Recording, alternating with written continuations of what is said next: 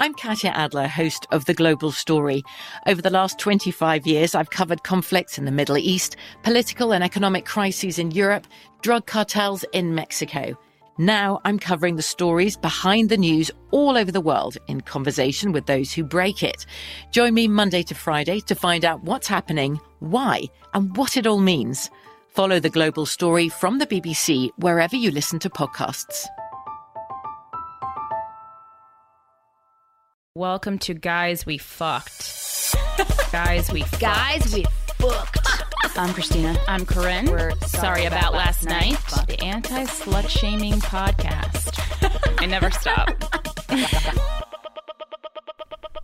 Welcome to another episode of Guys We Fucked, The anti-slut-shaming podcast from Luminary Media. I'm Corinne Fisher. I'm Christina Hutchinson. And you can find us on all social media at Sorry About Last Night, which is our comedy duo. It's SRY About Last NYT on Twitter specifically. And on all social media, my handle is Philanthropy Gal. And mine is Christina Hutch. Our duo is Sorry About Last Night, and it's SRY About Last NYT on Twitter. And even if you're behind in the podcast, that's where you can find all of our dates for touring and places that we'll be, if we'll be near you, and other fun opportunities. Something that's not fun is this news story that we're going to do today. It's from the Washington Post. That's just because I really love the Washington Post. But this has been covered kind of across the board. She made an assault allegation against a teacher. Then she was burned alive. Sometimes there are news stories that stop me in my tracks during the day. This was one of them from the past weekend. And there's going to be some butchering of names. I apologize. Nusrat Rafi was killed after reporting a sexual assault allegation last month in Bangladesh. So basically, she had been assaulted by a higher up, a teacher. And when she returned to school in April, people were waiting for her. She had shaken up all of the social, political, and religious conventions in her hometown of Feni, a conservative tiny village about 100 miles southeast of the country's capital. And according to this woman, the headmaster of her Islamic school had inappropriately touched her repeatedly in his office. Instead of sealing away the incident as a personal secret, Nusrat went to the police and made an official complaint. The allegation had since gone public, sparking protests and threats, not at the older man accused of taking advantage of a young woman under his care, but at Nusrat. So as the final exam started, she was accompanied to school by her brother for 2 days straight, a one-man protection detail, the Daily Star reported. But on the third day, April 6th, he was blocked at the entrance. I tried to take my sister to school and tried to enter the premises, but I was stopped and wasn't allowed to enter, said Nusrat's brother. If I hadn't been stopped, something like this wouldn't have happened to my sister. What happened next would not only jolt Nusrat's own community, but also spur outrage across Bangladesh and beyond. A fellow student tricked Nusrat into going up on the roof where 4 or 5 students dressed in burqas waited. The group demanded she retract her accusation. When she refused, Nusrat was held down while kerosene was poured over her and a match was lit. Burns covered 80% of her body. Nusrat died from her injuries 4 days after the attack on April 10th. The gruesome act of violence against an accuser has shoved the entire country into a debate over sexual misconduct, an emotional dialogue that has involved street protests and promises from Bangladesh's political leaders. I am lost for words to condemn this, Bangladeshi Prime Minister told reporters last Friday. The culprits won't be spared. We won't let them off the hook. I think they must face exemplary punishment so that such incidents do not happen again. According to the BBC, Nusrat would later tell authorities that on March 27th, her school's headmaster called her into his office and repeatedly touched her. Then he said he liked me. I was surprised to hear that. I told him, "What are you saying? You are like my father. You are my teacher." I felt really bad. Nusrat said in a video clip taken by police, according to the Dhaka Tribune. That official statement, however, would become a major issue in the case. According to the BBC, Nusrat's comments were recorded by an officer, and on the clip, the officer told the woman her complaint was, quote, no big deal. Despite the officer's dismissal of her allegations, the headmaster was arrested the same day.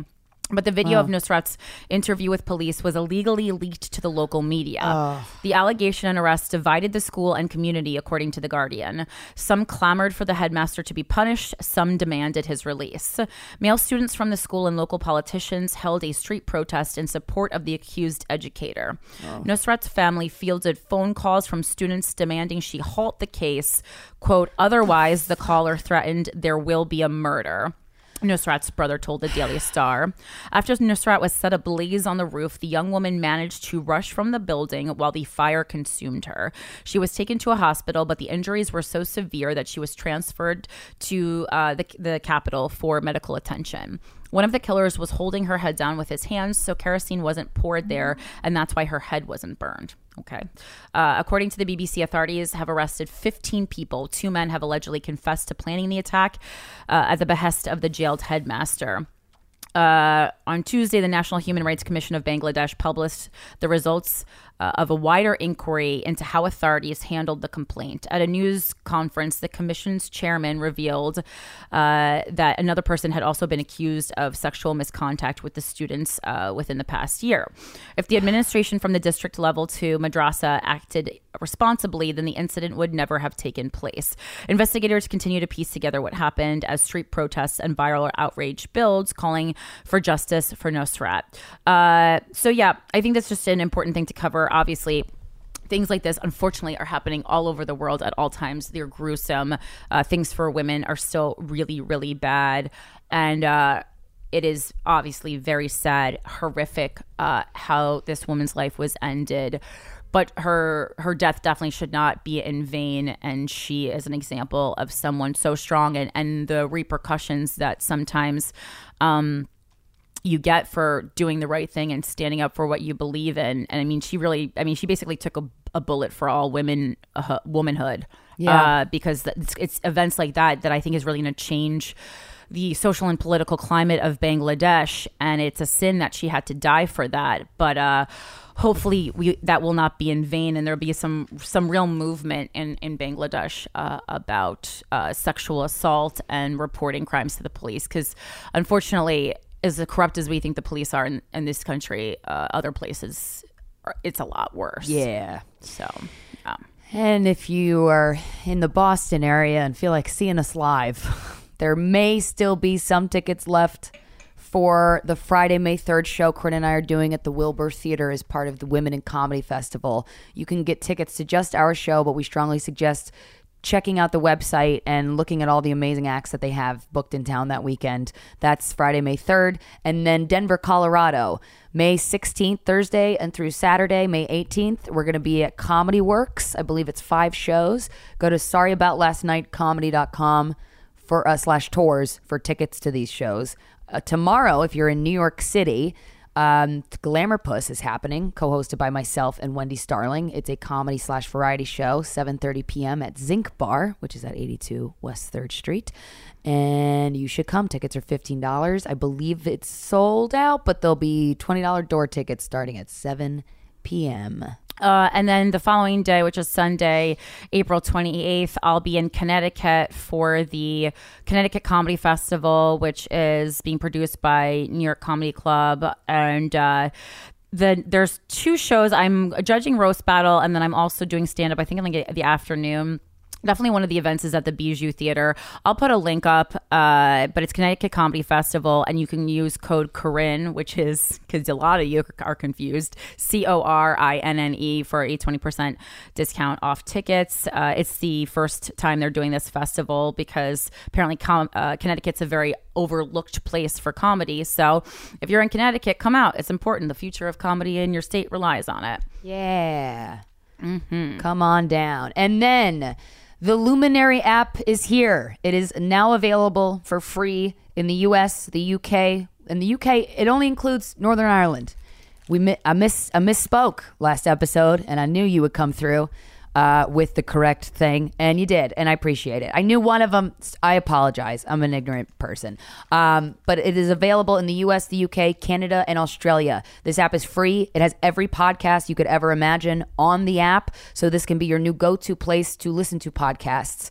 I love the interface. It's very user-friendly, and it's beautiful, and there's various ways of interacting with Luminary's exclusive lineup of shows that are going to be, it's only available for Luminary subscribers. Guys, we fucked. This is what's happening. We're moving the Luminary app. Our back catalog, which is every episode we have done up until May 24th, is going to be available for free on the Luminary app. Starting May 24th, that is a Friday. That is the first episode that will be released for subscribers only. So you'll be able to hear all of our back catalog for free on the Luminary app. And then starting May 24th, we would love if you would join us as a Luminary subscriber to go on this next step of this journey. And I know that sounds corny as fuck, but seriously, we're taking a turn. We're doing more twists, and I'm very excited for what's to come. Yeah, it is really exciting. And thank you so much for everyone who's making suggestions about how Luminary can be a better experience for you. Tweeting at them. I think that's really important because we are really part of the start of this company.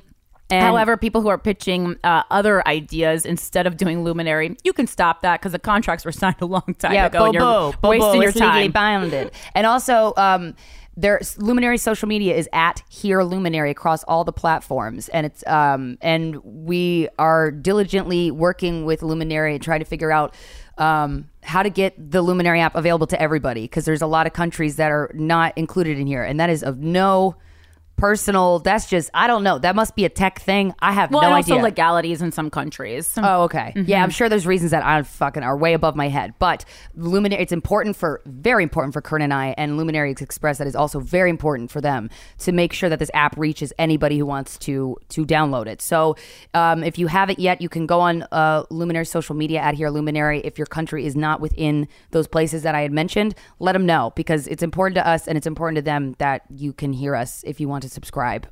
So yeah, thanks. We'll make it work. We'll figure stuff out. We'll make it work. All right. So this one's from the mailbag. This email is actually a response to the email that we read last week about the 17-year-old who thinks her boyfriend's allergic to her.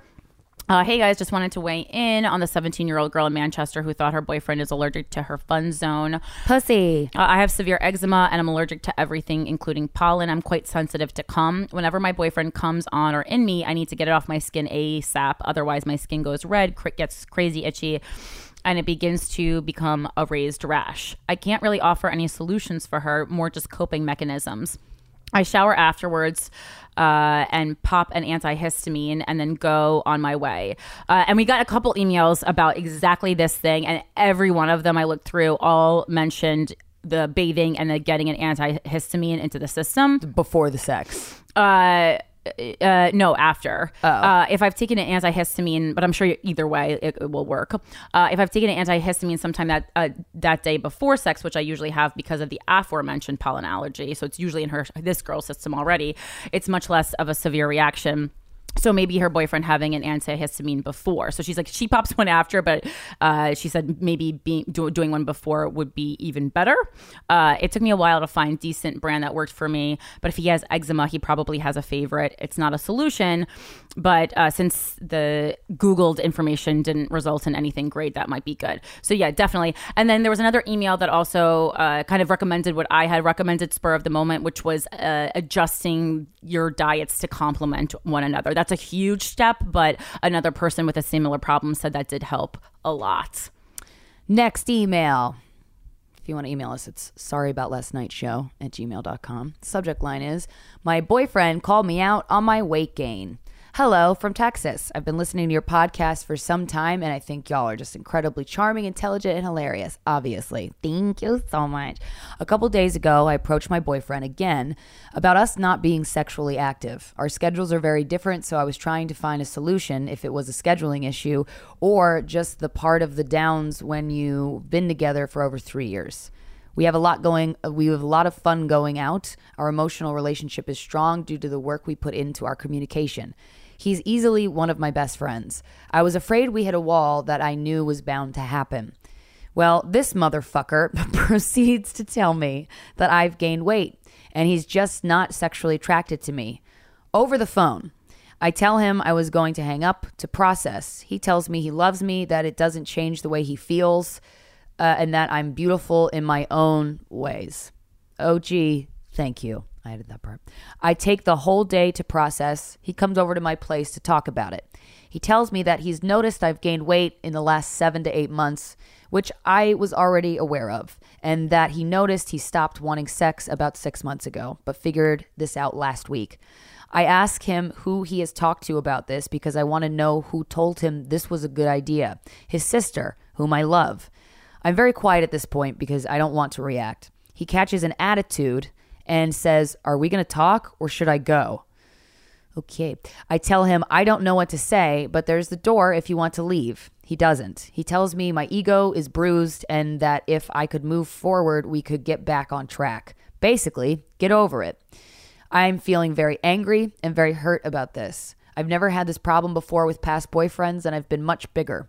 I feel like he put the problem on me and that it's my fault, and that once I fix this, everything will be better. I feel like even if I do lose the weight, there will be another problem, even though he tried assuring me that there was no other problem. I'm a very logical being, and I'd be lying if I said looks don't matter. They do to me, and I know they do to many. I just feel mostly angry because he made it my problem, my fault. I tried explaining that I would have understood if he had said something along the lines of, "Hey, I noticed we're not as active as we used to be and both our bodies are changing. What can we do about this?" He didn't take the health route or concerned route on this conversation. He took the superficial route. My body is not the only one that's changed. We've both quit the gym 8 to 9 months ago, and I gained weight. Oh, shit. I gained weight. He lost weight. Him and his family are all very tall, very slender type. My family is average to borderline obese. His ex-girlfriend was an aspiring model, so she kept it very tight on top of being a petite individual. The one before that is a nutritionist and a huge gym bunny. I admit I've been sedentary this year. Our first year together, my goal was to be able to run 8 miles in one day. I was a runner that year. The following year, I was in kickboxing. Then I was an aspiring firefighter. Fuck yeah. So last year, I was surrounded by people with the same goals and had very active roommate on top of that. He had great gym goals for myself. This year, I gave up on that dream, and I have had a hard time following those strides with no goals to meet. I guess the point of this email is asking for help on how do I get over this? I love him to death, but God damn it, I'm borderline wanting to break up with him. Have you guys had this problem, and how did you handle it? Well, your boyfriend's a dick. I'm a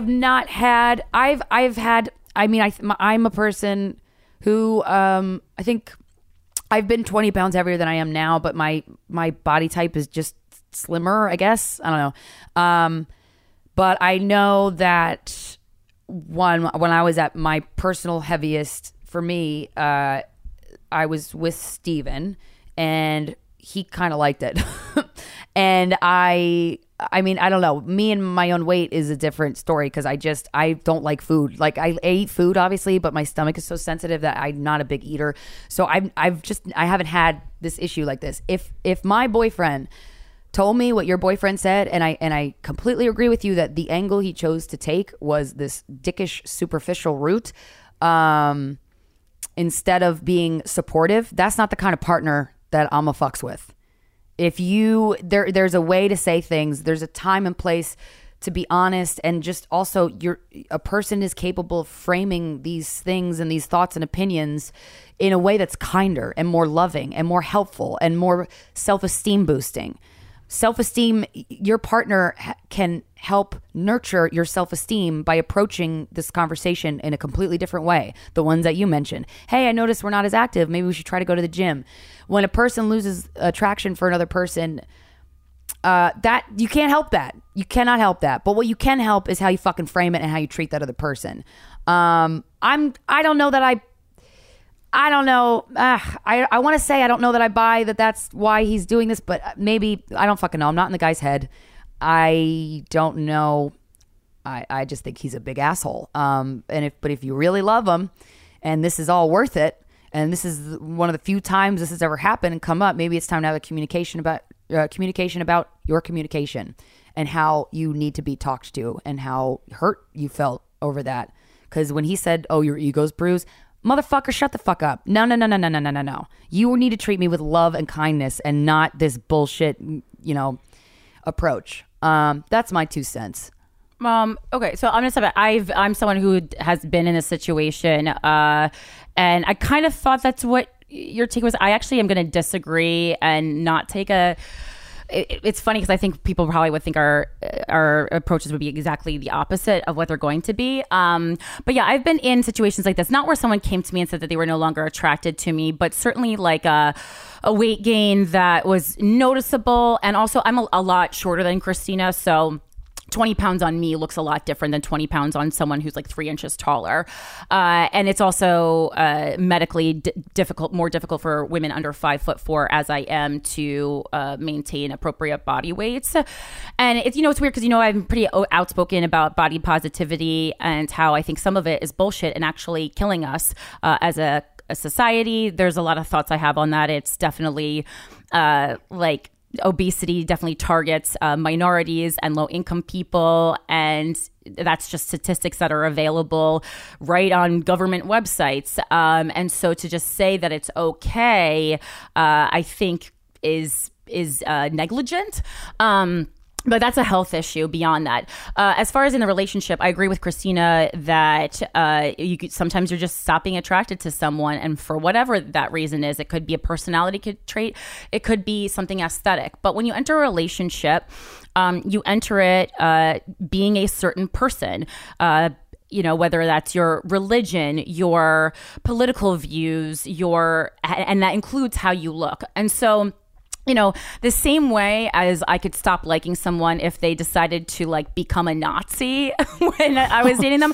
I mean, it's not the same. I mean, being overweight and being a Nazi, very different things, but you're still entering a relationship and saying, I want to be with this person as they are now. It's not a marriage where you're saying, come hell or high water, no matter what happens, I will stay with you. And even that, I don't think, obviously, if something comes out in a marriage, you are also allowed to exit the marriage. But don't you think you have to grow and evolve with your partner? You can grow and evolve, but if the growing and evolving is in a direction that you don't want it to be in, you don't need to stay.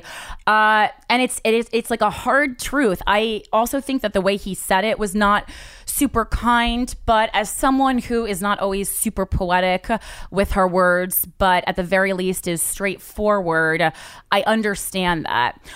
Because as shitty as the way he worded it was, my question to you is, that's someone that you've been with for 3 years. Would you have rather have him told you the real reason in a bit of a brash manner, or would you want him to lie to you and then you actually never know the truth? But she wants him to approach it in a way that's like, hey, we haven't been very I don't think that's beating around the bush. I just think it's a kinder way to say something. I understand that. I just don't think that it's not your partner's responsibility to nurture you with mental health care.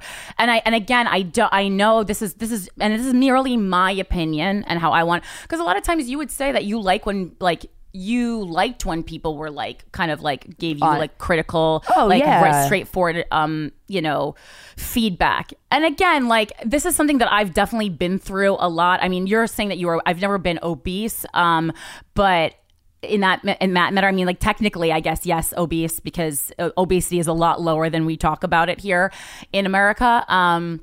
But it's a really difficult thing. And also towards the end of the email, I also see some kind of signs of you letting on a deeper thing. It's like you had all these aspirations last year. And so I think on top of the weight gain, the weight gain was due to, it seems, a little bit of depression and lack of motivation, lack of purpose. And I hear that so fucking hard.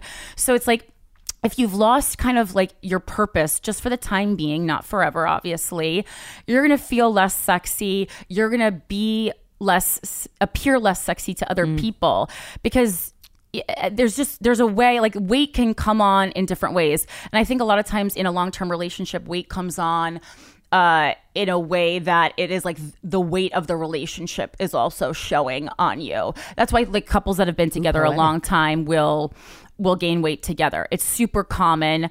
And unfortunately, it sounds like he was just a little bit jacked and then kind of got a little bit skinny, which that's just the fucking irony and terror of the male body against the female body. And then you also go on to compare your body to other girlfriends' bodies or the way other boyfriends reacted. Don't do that. That's just going to make you go crazy in your head. It's not about comparison. It's about you guys' relationship together. And upkeep aesthetically, emotionally, everything. That's all part of being a responsible party of a relationship. And I know people are not going to want to hear this, but I truly believe this. And I mean, to think of anyone you know, like maybe if and the way I'm treated by people in every day, by listeners, by like, we're all complicit in this. You know, my experience 25 pounds ago, I cannot really reiterate to you guys how different I am treated 25 pounds heavier or lighter. Truly, this year, you would think I was like that I got another degree, that I became funnier, that I saved a puppy, that I mean, like it's ridiculous. And by men and women, yeah, by everyone. Women sometimes more so. Oh wow. And so, because I actually, in my experience, men are kind of were into it the whole time, and it was women who were worse about it, because I think it's like they're under pressure too. Or well, yeah, it's like they're projecting feelings that they have about their own bodies, and that's why no matter what weight I've been, I have been sensitive and suspicious to body positivity and whether or not it's really helping us. Because when you feel good about yourself and I feel fantastic. When I say I feel fantastic this year, like health wise, I feel fucking great. It's not like I starved myself. Like I feel so good. I'm getting so much work done. I like all the work that I've put in at the gym, I can finally see, because again, something was like wrong. And so often weight gain is linked to a mental health issue. And that's another problem I have with body positivity. Oh, yeah. Because it's not really just about the aesthetic. A lot of times, especially if you watch these weight loss shows, you're eating because you're stressed out, because you don't have purpose, because your boyfriend's not giving you enough hugs. Like these things go into it. It's not a coincidence that I left my relationship and then also lost a lot of weight really quickly. Like these things are all related. So I think it's just definitely have a conversation with him about the way he spoke to you and that it hurt you, and that even, and I think it's okay to say that's something that you're sensitive about. I've had conversations with partners where I said, hey, listen, I have a mirror. I am really on top of my shit. I am a perfectionist. And believe me, I want perfection in myself more than you will ever ask for it or want it. But please do not comment on my body, positive or negative. That's a rule I have in all relationships. I said it at the beginning of them. And it's just something that I've always kind of gone with. I do not like compliments on weight loss just as much as I don't like shitty comments. I just don't like comments on my body at all. It seems like you guys have not had that. And the thing where he's like, he made it your fault. I mean, I don't think he made it. It's your body, so you're in charge of it just as much as like if you wanted to get an abortion, that's your body, your choice. This is your body, your choice. And so he's not giving. He's just expressing to you the truth. And again, like did not do it in a great manner. Did not handle it well. I know he said it on the phone, but that's probably because it was a really tough thing. Well, obviously, for him talked to his say. Sister about it to have the conversation with you. So obviously you were saying like a thing's wrong. So it's like, if you ask, you need to be ready for the real reason. Yeah. And it's tough and it's awkward. But man, it is. Yeah. It's an issue of pride and ego. And then also I'm sure it hurt you more because it seems like you're not happy with it. Yeah. And maybe that's why I fucking get it. That might be why his comments like kind of stabbed you a little harder. Mm-hmm. I get that. I'm sensitive about certain things. It's weird. I've had conversations with exes or people I'm sleeping with or dating or whatever about certain thing. Yeah. I mean, I've made comments on my boyfriend's bodies when there was parts that I just, I wasn't attracted. I didn't know how to say it. And so I'm somebody who, unlike Corinne, it's hard for me to communicate a sentiment that I feel uncomfortable doing. And then I end up just going at it too extreme to the person, and it feels like I'm yelling at them, and it doesn't come across the way I want to. So it is perhaps that those dynamics at play. Also, I will say we have received, just in the past year, I've just noticed a lot of emails from women who have been raped, who overeat because they want to be invisible. And that's also another reason. I don't know. There's just a lot of things that go into it. I think more than what meets the eye. Yeah, the conversation has become a little bit shallow about body positivity in the country, and I think there are so many great things to gain from it. But also, you don't want to overlook a lot of medical issues. And the thing is, like, what really gives legs to my side of the argument is that, like, when you travel to other countries, you just don't see people overweight in the way that we are, because a lot of it is we are like, cheaper foods are killing us. Yeah. So it truly is like a societal structure constraints. Yep. And I know that not everyone can afford a personal trainer or a gym membership or lives in a neighborhood that's safe enough to jog around. Should be able to afford a fucking cucumber over a Big Mac. There's just so many things. Yeah. Yeah. And food deserts are real. I've lived in one for a long time. Harlem 100% was a food desert when I moved there. It's gotten better now. We have a fucking Whole Foods now, so it's different. But again, a Whole Foods is very expensive. So I don't even like to shop at Whole Foods. It's so expensive. But there's just a lot of things that go into it. But, aesthetic, just like sexuality, is a part of the relationship. And I've certainly given people ultimatums because they weren't taking care of their mental health care. And it's shitty. And if that's something that you want to be able to gain and lose weight whenever you feel like it without feeling judged, I 100% hear that. And then you need to find a partner who is also okay with you at any weight. Yeah. And also, too, going with what you said earlier about the body positivity movement, how you're like delicately hesitant towards it.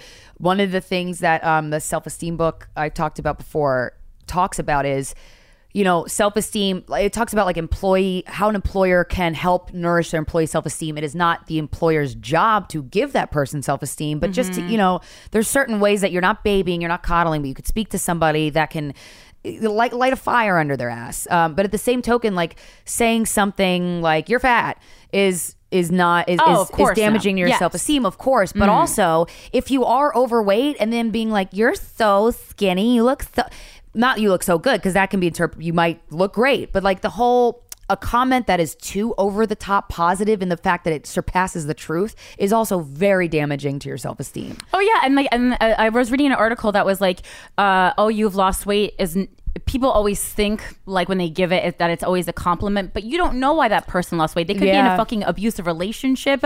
They could be ill. A tapeworm. They could be experiencing a death in the family. Like, for me, a lot of times when I'm like right now, I'm like what I would call a healthy weight, but like I've been really thin at times, and it was certainly at the bleakest moments in my life, not the happiness. So people were saying that, and it just made everything so much worse. In general, like, we all have fucking mirrors. You don't need to be making a lot of comments on people's bodies unless you're actually worried about them and concerned. But again, in a romantic relationship, when you are having sex with the person, you have those feelings. The attraction is there, and it is what it is, and it's absent because of whatever reason. You can't help that. I will say it does feel freeing to be honest about certain qualities that you are insecure about, which is why I like hanging out with comedians. But I was hanging out with a comic last night, and he was like, we're attractive, but we're not like, we wouldn't like walk in a room and turn heads. And we were just talking about how we're like very, like you and I've talked about this, very approachable. And then I was telling, because I thought that was really funny. I enjoyed the conversation. And then I was telling that to somebody, and they're like, I would have been so pissed if a guy told me that. I'm like, no, it's reality. I'm not a fucking idiot. Like, it's okay. We're going to be fine. I just thought that was funny. Yeah, I think people are more self-aware than you think. And and any lack of self-awareness is usually, I would say, out of survival. Yeah. Not out of ignorance. Yeah. Yes, women in business. We are continuing our highlight of women-owned businesses by fuckers. This week, I wanted to highlight a company called We Be Kind, B spelled like Bumblebee. I've been a listener for over 2 years now, and I fucking love the outlook and sensibility you have towards life. I happen to own a business that helps humans and also animals as well. I run a CBD herbal apothecary business that is built on a foundation of passion, drive, and love. With no loans, investors, or sugar daddy to help pave my way, I'm proud to say that I also have started with a tiny bit of savings and inspiration to help others, all by my fucking self. This business began 2.5 years ago when I started giving my own dog, Kamikaze, who is now almost 14 years old, some handmade treats infused with CBD oil. After about a week of giving it to him daily, I saw such a significant difference in his overall well-being that it inspired me to create We Be Kind. My business has since grown quite a bit and has become something I'm extremely proud of. Two of the main goals is to help decrease the amount of pharmaceuticals people and pets take. Ugh, that's so fucking important. We self-medicate so much in this country. And also tying back to obesity, that's 100% part of the reason that we are in the state, because we don't fix problems or our food or put a Band-Aid on them. The things we fucking medicate, which can sometimes make things worse. Anyway, and to use this business as a platform to create an animal sanctuary. Awesome. I've helped hundreds of people and animals using completely non-toxic ingredients and by using as local ingredients as possible. Why the fuck would I make a product that's negating what I'm trying to do in the first place, which is help? We make bath bombs, salve, pet tincture, which Alfred would love. I don't know, nothing works on that guy. CBD gummies and horse tincture, all infused with a full spectrum of CBD oil. And if you want to visit this website, it's We Be Kind. Again, that's WEBEE kind.com, or on Facebook or Instagram under We Be, as in Bumble, Kind. Thank you for all you do. I know you two have changed my life, as cheesy as it sounds. Yay. I love animal stuff. Yeah. And then I wanted to highlight Victoria Wen wrote us, and she is started a project called Told by J. Doe. She founded this to share stories of everyday John and Jane Does. And she says in this email, in a world where we are so focused on our own struggles, ambitions, and paths, we often forget to learn about the identities and lives around us. Sometimes people we know may as well be strangers. It can be incredibly difficult to allow yourself to be vulnerable, let alone talk about such personal and often painful experiences. That's why Victoria has launched her first series, Mental Health Stories, Told by J. Doe. And she is collecting anonymous stories about people's experiences with mental health to help others heal and break the stigma around the space. She wants to collect enough stories to launch an event with all of these stories posted on boards in the space. And guests at the event will get a sheet of stickers to put on the boards if it's a story that applies to them or something that they can personally relate to. And it will serve as an anonymous visual representation of how many people share the same feelings and experiences as you. So if you are interested in submitting your story, Victoria is taking them. You can go to her website, www.toldbyj, just the letter J, Doe, DOE.com. And she is focusing on their first story series. It's on mental health, but she wants to focus on Black stories, immigrant stories, queer stories, and women's stories. So if you want to head on over to toldbyjdoe.com, in the upper right-hand corner, there's a button and you can submit your story. Yay. Right. Oh, man. I don't have much personal things to share other than... I feel like I got to take a break. Well, not take a break from the self-help shit, but I got to just have fun and, get fucked or something. I've just been watching Homecoming. If you have Netflix and you're a human being on this planet Earth and you've not heard of Homecoming, it is Beyonce's Beachella performance. I was watching it today as our producer Emily came in and for the 12th time. And I just want to say, no matter what your opinions on Beyonce are, personally, I don't give a fuck because I love her. She's the only human or person I love and care about, and I'm including everyone in here. If somebody comes at me well, Beyonce, I don't like her, and she whatever negative thing, I don't care. It doesn't even bother me because that's how sure I am that she is one of the most amazing human beings on the planet to me. But I highly recommend you watching Homecoming. And you can also listen to the album on Spotify or iTunes. It is that fucking chick just really gets me motivated. Speaking of women in business, like I use Beyonce as an example for a lot of things, and one of them is the way that she carved her own fucking path in the music industry, and how she's had a career that spans over 22 years, over 15 of which were solo, and she has never managed to have a lull in her career. I think it's incredible, and I think that it's something that could be inspiring. So if you're listening to this, guy, girl, whatever you are, and you kind of feel like you're in a slump, maybe you're unmotivated in your career, you're not sure where to go, I always turn to Beyonce, and I cannot recommend this homecoming special enough. And then just the other random thing I was thinking about, maybe one day I'll get me a boyfriend. I don't really know, but I'd imagine in the future I would live with somebody again. And then I've started getting attached to all the... I don't know if you do this because you're less gross than me, but like when I'm alone, I have like gross habits. Just like what?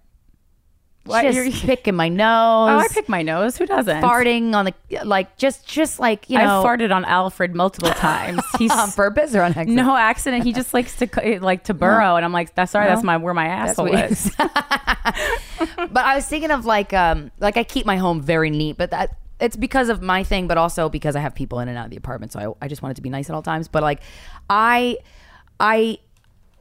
remember when the last time I lived with somebody, the only time I lived with somebody with an ex, like I was like on my toes with the grossness around the house, which is good. I think that's like a polite thing to do. Oh yeah. I actually, going back to so many things go back to the aesthetic email with the boyfriend, because I always remind you of that thing that Dan Savage said, like your partner does not need to see all of you. There is a little bit of fairy tale that needs to be maintained. Yeah. And I love that he said that, because I agree. It's something I thought, but I think it was one of the few thoughts that I was like, is that like a shitty thought for me to have? Oh yeah. And it's not. It's just being a person. Yeah, it's putting work into the relationship. Yeah. But putting work into something doesn't mean it has to be exhausting for you. Oh God, it's just look, put a shirt on, whatever, or take it off, whatever that means. Right. But yeah, I realized, I guess, this past year, I think that I broke up with my ex almost exactly a year ago.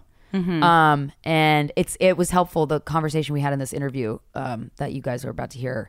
The whole, it takes 3 years to get over an ex, or it takes, you were saying, half the amount of the time you were in the relationship. I'm like, okay, that makes me feel better and makes me understand that I'm really trying to speed up the process of being rid of this, because I feel like if somebody hurts me and a relationship doesn't end well, I just want to pretend they never existed. Mm-hmm. But you can't do that, because that's not how life works. So, but yeah, I'm noticing how for the first time this whole year, I've just been able to be my sloppy fucking just hair, like when my hair is such that, like, if I took my hair out right now, it's in a bun, it would stay in place. Like, it's very,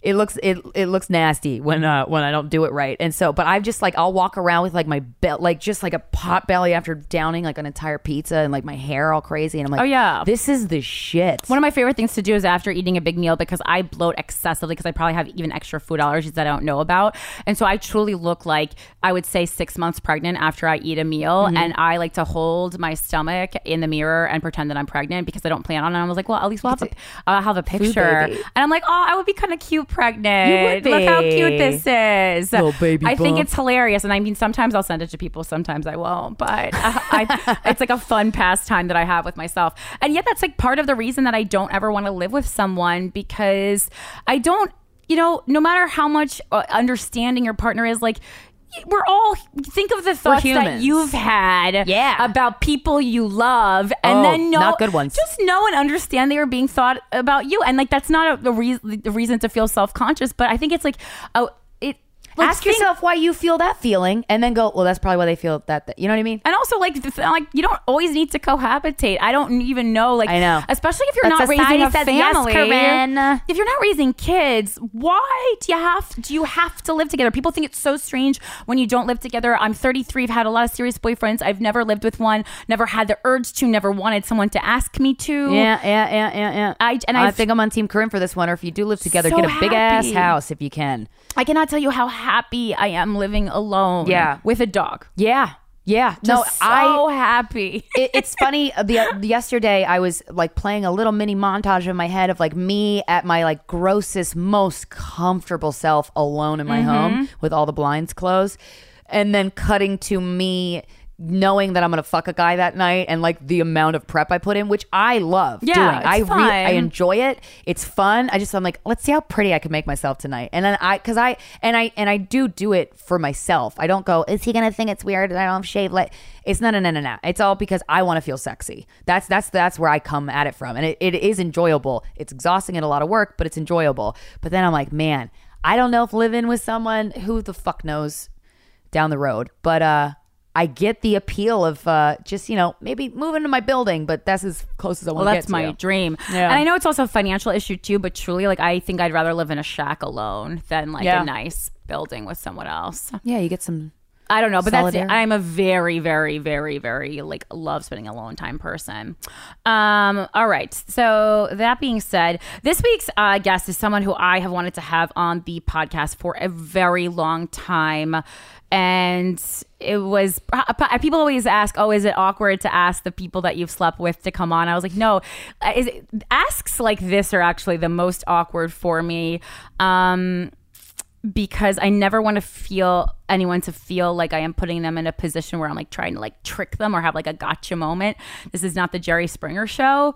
And so today's guest is the woman who was, I'm going to say, seeing James right before me, like right before, as in there were times when we were seeing each other, not like cheating or anything, but just like when you're starting the relationship, when he was starting to see me and still was also having sexual relations with her. And I think we both knew about it a little bit after. And again, no one was doing anything wrong, but it's still an awkward situation to be in because we're all also peers in comedy. And she's just someone who handled herself so well. And I was so impressed by her. And she's also like 5 years younger than me. And you just don't see this kind of maturity in anyone in situations like this. And I've wanted to kind of, we've been talking about wasting energy on men. And I think that really includes talking about them and thinking about them. So I was like, why not take this in a different direction and talk to her instead, because she's such a wonderful person outside of this odd Eskimo sister situation that we have. So she's a comedian, a writer, my peer, my friend. Please give it up for Alex Kehart.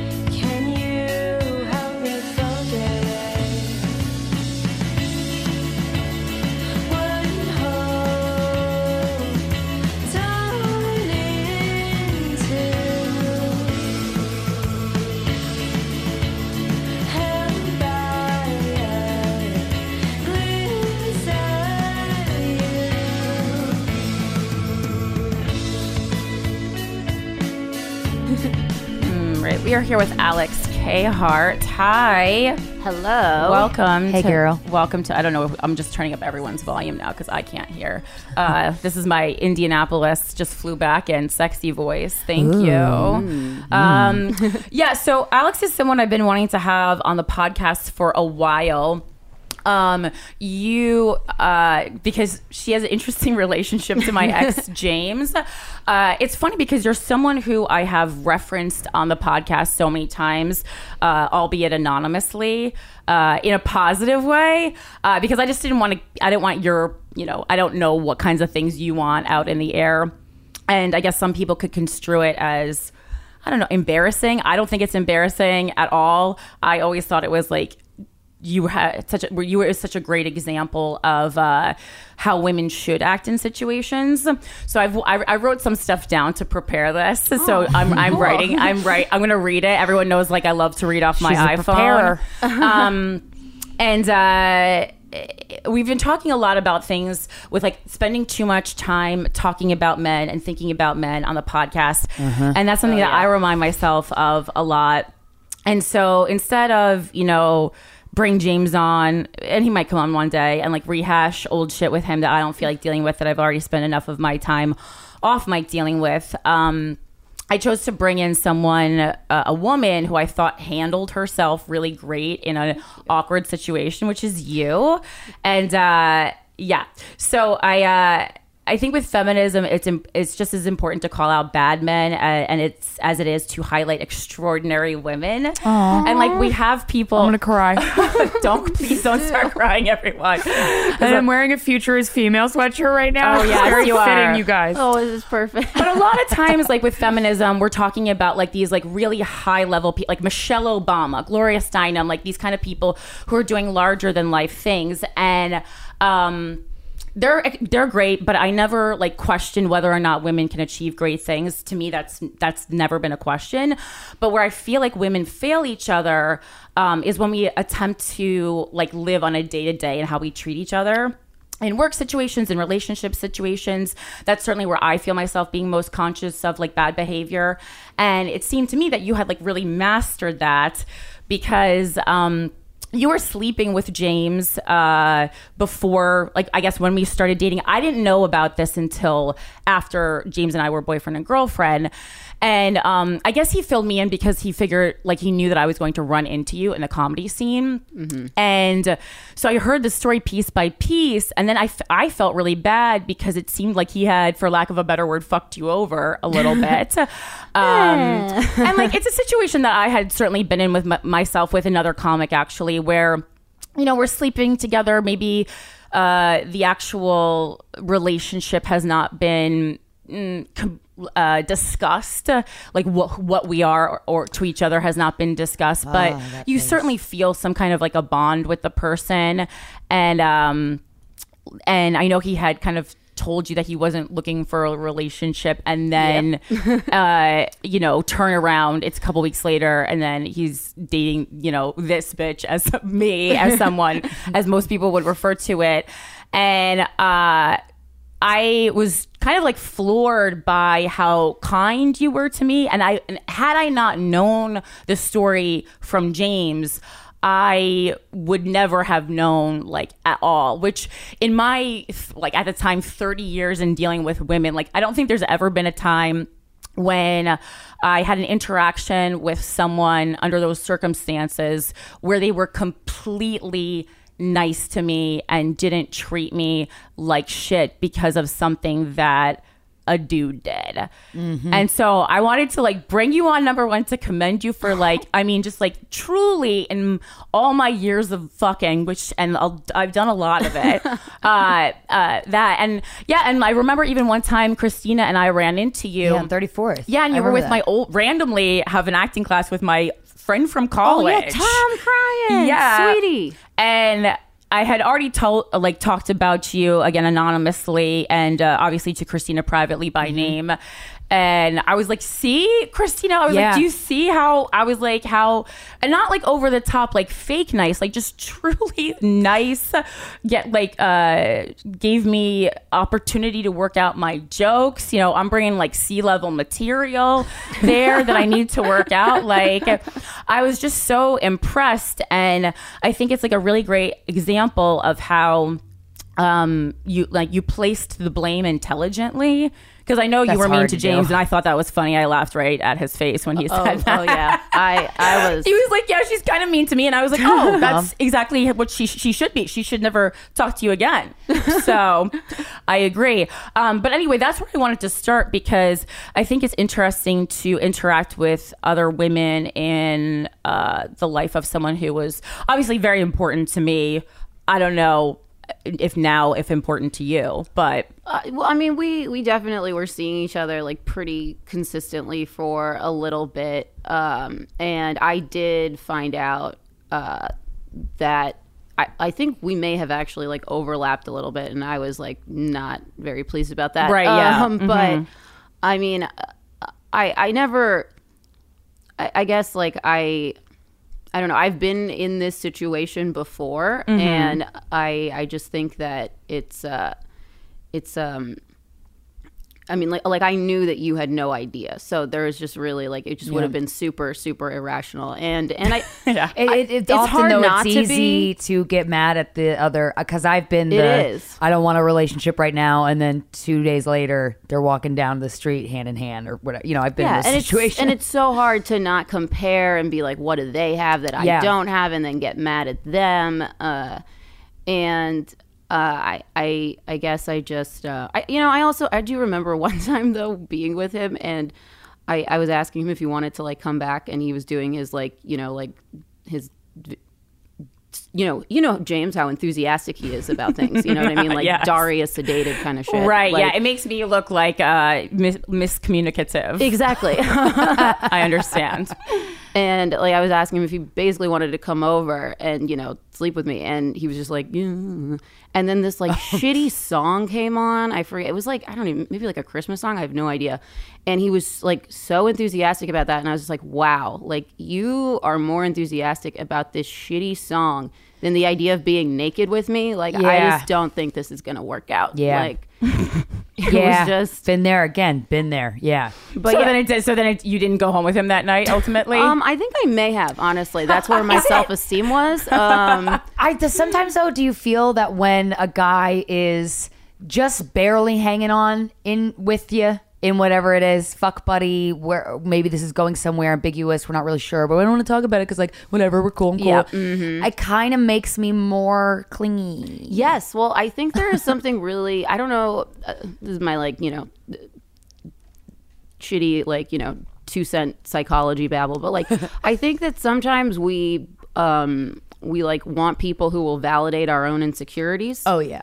So it's like, oh, okay, well, if they think I'm shitty and I can change their mind, then it's right. Then I've won. Then I've won, exactly. Yeah. But like, somebody who actually comes to the table being like, oh, no, you're great. You're like, well, what the fuck is wrong with you? I know. You know what I mean? Like the Woody Allen, why would you want to be part of a club that would have me as a member? Right.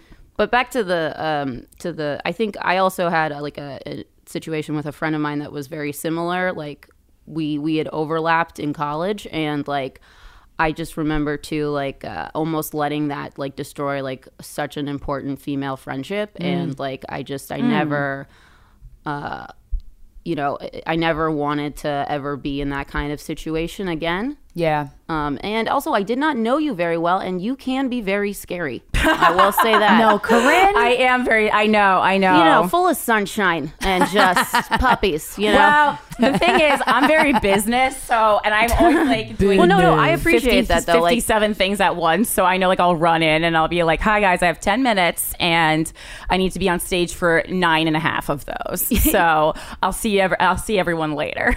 Oh yeah, no, absolutely. I think people think I'm a bitch a lot of the time too, and 90% of the time it's because I am being a bitch, but also like 10% of the time it is just I have like a million things going on in my head, or like somebody decides to talk to me. I love when people decide to talk to you when you're clearly in the middle of doing something. Oh yeah, my favorite. You're just like, but when you say 90% you are being a bitch, what does that mean? Like you're probably just focused on something else. Yeah. I know what you mean. It's you have the serious, like I used to do that when I ran a show at New York Comedy Club. It's like you need something to get done, and honestly being nice sometimes takes that little bit of extra energy that you do not have when you need to get something done when everyone else is fucking up.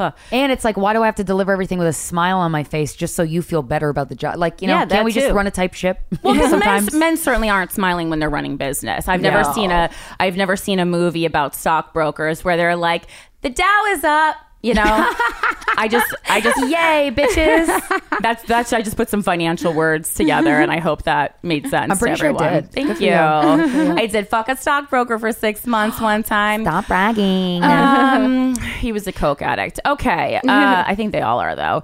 Anyway, but yeah, so I thought that was great, and it's interesting to hear that it came from a previous experience that you learned from, which is how life should work. But unfortunately, we make the same mistakes again and again. Yeah. It's easy to get wrapped up in the guy thing though with a friend. Oh, so easy. I hate that. It's terrible. Well, I mean, you're friends with somebody a lot of the time because you have similar taste. You enjoy a lot of the same things, and we've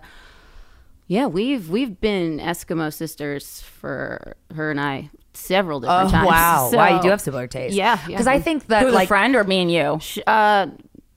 No, I think her, but I think that's our one overlap. I don't know. Yeah, well, we're also like we're different. What are different classes of comedy?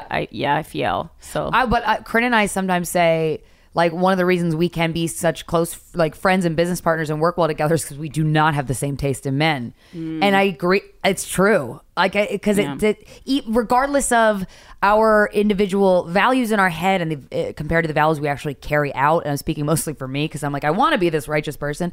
It is important, which is kind of fucked up. Maybe it's not, though. I don't know. Like, going out constantly being interested in the same person must be exhausting. I've never had a friend where I've never had a friend either, but I would that was imagine the I'm case. very competitive, and it comes out in inconvenient times. So I feel like sometimes, do you guys ever have this where sometimes you don't know if you like a guy and then somebody knows like they're really hot and you're like, yeah, I like them. They're like, and it kind of makes don't you play like with them my more. toy. It's truly I like do the not, opposite. If when people start competing for a thing, I actually pull back. That's healthy. And I That's go, good. I'm not.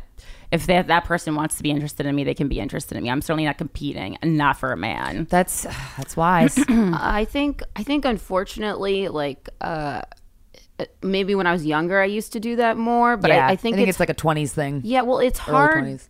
It's hard too. I mean, like, women are told for the most part, like, your greatest asset, you know what I mean, are your looks and like how men see you. And especially if like you're insecure about something, then a lot of times you will put male attention or validation. You'll sacrifice female friendships, or other things, and integrity basically, in order to get that attention. I remember there was one girl I went to school with who definitely did that a lot, and it was like I used to get really mad because she did have a thing with my ex, and then afterwards I realized, and I was like, oh wow, like she was just really in a lot of pain, and like that's really terrible. But I mean, of course, at the time, I just Pissed, called her a bitch and was Yeah. like, how dare you?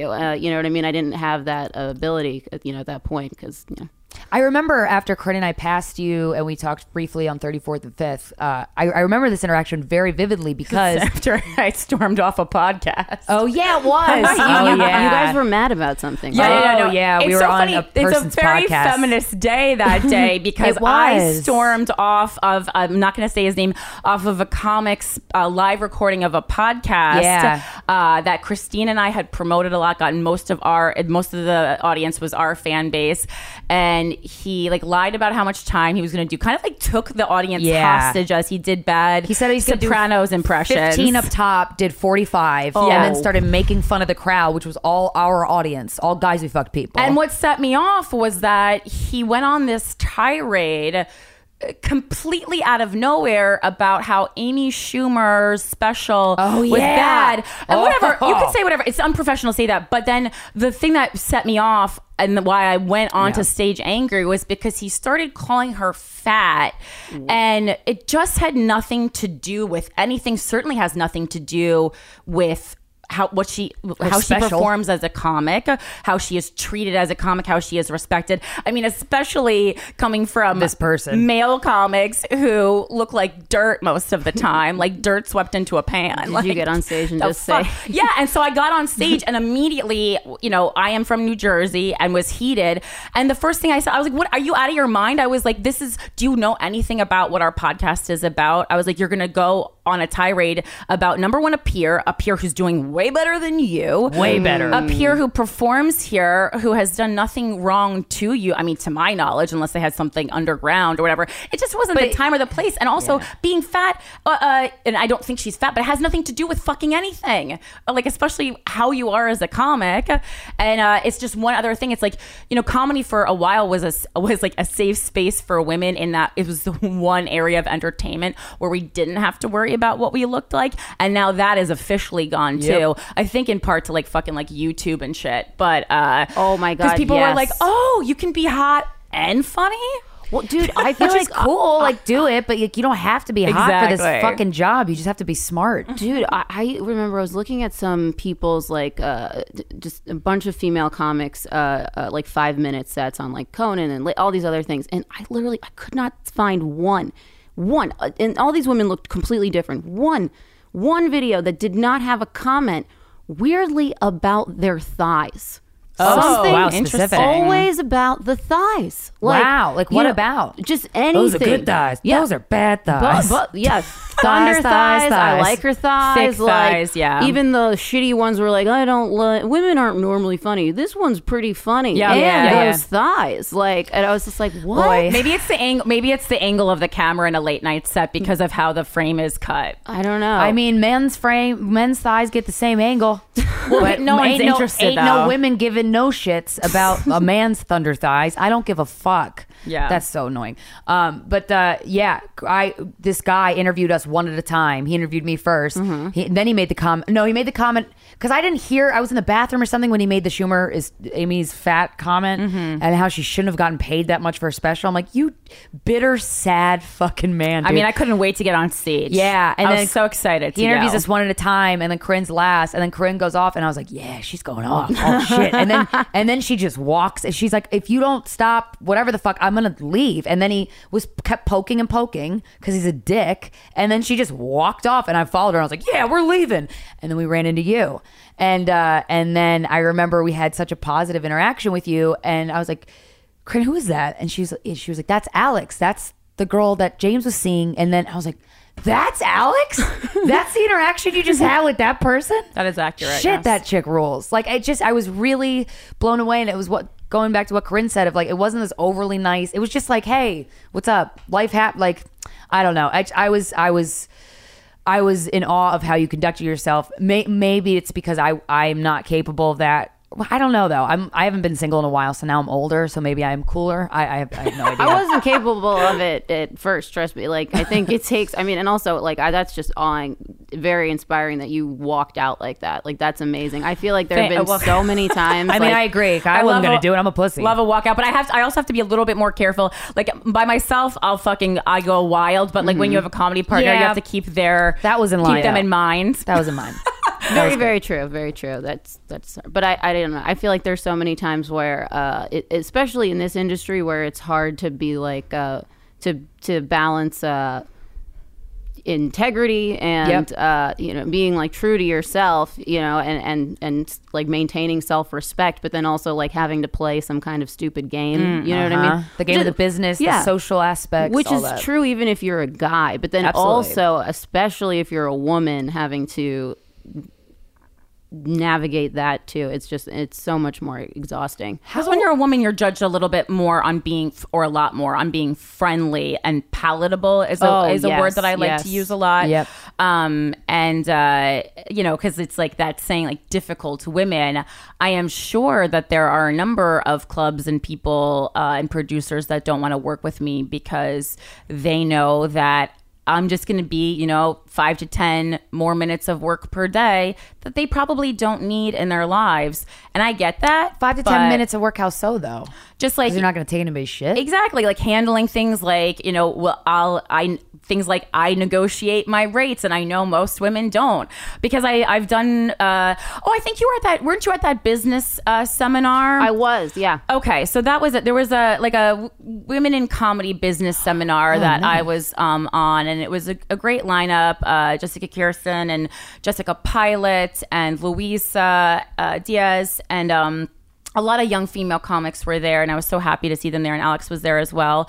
And so many of the questions from the audience were like money questions and how timid women are around knowing their value. And this comes into play not just as humans, but also financially, especially in a place like comedy when you're kind of especially for the first several years, representing yourself. And again, I'm coming in with an edge because I used to work in a talent management office. So I learned professionally how to negotiate. But I think it's a reminder that like women in business, like the price that comes in, like negotiating 101 is not the price that you settle at, and the person giving you that price does not think you're going to settle at that price. Maybe they do because you're a woman, but like when you're negotiating, someone's coming in, they're lowballing you, and then you go back with something higher, it's a dance. and then you end up in the middle, thus the term negotiating.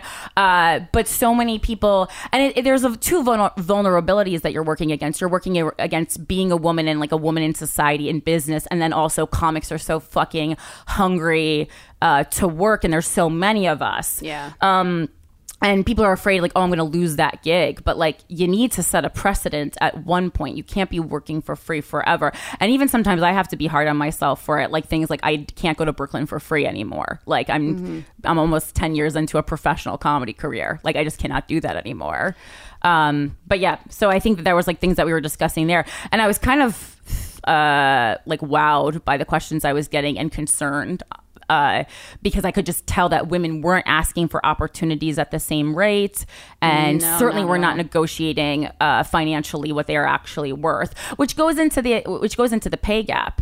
Because I know, like, on this, everyone likes to blame the patriarchy, and we've kind of, and not that they're doing great, but we kind of taken it into our own hands on this podcast, where it's like, okay, whatever they're doing, we need to look out for ourselves and play offense and defense. Instead of just like attacking someone else for problems. I have a question going back to just like the personal circumstances of your guys. How did you find out that you were overlapping? I feel like I remember either running into James, like I had either heard he had said something about like you when we were like I forget, it was like after like we were like hanging out, and I was kind of like, what? Like, and I was like, are you like hanging out with her? And then he was like doing, and I was like, what? Did you guys have a discussion of, were you dating? Like, we're going to see other people. Because that's that weird in between period. Yeah, we never really talked about it. You know what I mean? Like, totally. I had kind of wanted something, but then there was like so many just like red flags. You know what I mean? That I was just like, every time, I was just also like, I'm going to have to be the cheerleader here, you know what I mean? Like, and I was how so? I literally said the same thing 2 weeks ago. Cheerleader for the potential relationship? Yeah, or just like in the like he was just so negative, and I'm already a pretty negative person. You know what I mean? And like I was just like realizing like two abysses don't make a plateau. Exactly. Yeah. And I was just like, this is not it was just so tepid. Just everything was so like... Yeah, you want someone to be over the moon. Like in the beginning of a relationship, someone should be really fucking over the moon for you. And I could tell for you guys like to fight for it a little bit. Yeah. But like if the fire's not there in the beginning, it's never going to be there. And I mean, I think people's behaviors in the beginning also can really be foreshadowing for things in the past. Because even though James was like excited about me in the beginning, there were other kinds of red flags that you like back and forth in as far as like, because I mean the reason we ultimately became boyfriend and girlfriend was because I gave him an ultimatum and walked away. I was like, we've been sleeping together for X amount, we spend a lot of time together, we talk nonstop, and I'm like, negotiate. I understand that you do not that you don't want to be perhaps in a relationship, and that's fine. But I do, and so I'm gonna find someone who does. I mean, within a week, it was rectified. Yeah. And because I mean, I didn't know at the time, again, that you guys were sleeping together in the beginning. Because again, like it wasn't cheating or anything. Like we were dating for like 6 months or like a long time, months and months before we became like exclusive, in that we had a conversation about it. And so I learned later that, in the beginning you guys were still seeing each other. And I mean, I was fine with it, honestly, but... Yeah, I was just like I was a little concerned too, because then when I did find out you guys were dating, because like I forget what it was, it's just like I remember him saying something about you, and I was just kind of like, wait a second, this doesn't seem right. But in that like, oh wait, are you dating her? Yeah, kind of thing. Okay, and then and then and then when I found out you guys were dating, I was kind of like, oh, okay, yep, this all makes sense. And just like and yeah, like not really wanting, because I wasn't sure, like, again, things with him and I were so gray area, so I wasn't sure if he had maybe been cheating or something, and I just was like, ignorance is bliss. If I don't know, I can't be held accountable. And you know, like, I respected you and I kind of knew you, but I didn't really know you that well. So again, I just was like, I just don't want to get involved. And it's tough in the healing process, because I mean, even if you only had like tepid feelings for someone, you still have to like see me, my dumbass, walking around, and it's like just annoying, honestly. Yeah, well, I think with anybody, like,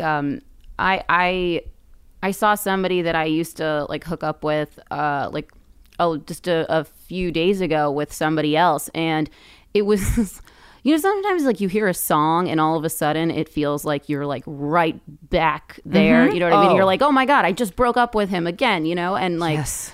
It's so triggering, and it was weird because like I don't have feelings for this guy anymore, but all of a sudden I saw him with this girl who turned out they just were walking together. It was like paranoia. Literally, they were just walking together, like they weren't dating. Yeah. But all of a sudden this thing just like kind of came up in me, and I was just like, rah, rah, rah, and I'm like, I don't like this guy. Like I had decided, like, you know what I mean? Like, but I've been upset over guys that I didn't actually like losing them because they didn't want to date me. And I've talked to you about this so many times, Corinne. I'm like, why the fuck am I so upset? It's not like I didn't meet his family. Like we fucked and we had conversations, and it was great, but there was never even enough. I don't know the extent to the relationship you have with James, but like when it's ever happened to me, I'm like, there wasn't enough context for me to even like him fully, and for him to like me fully. Well, I think it's still like that I want you to want me kind of thing. It's just like, even if we don't like people, there is a blow to the ego, and especially people who are in comedy, no matter what, you're a little bit of an egomaniac if you've chosen for a career to talk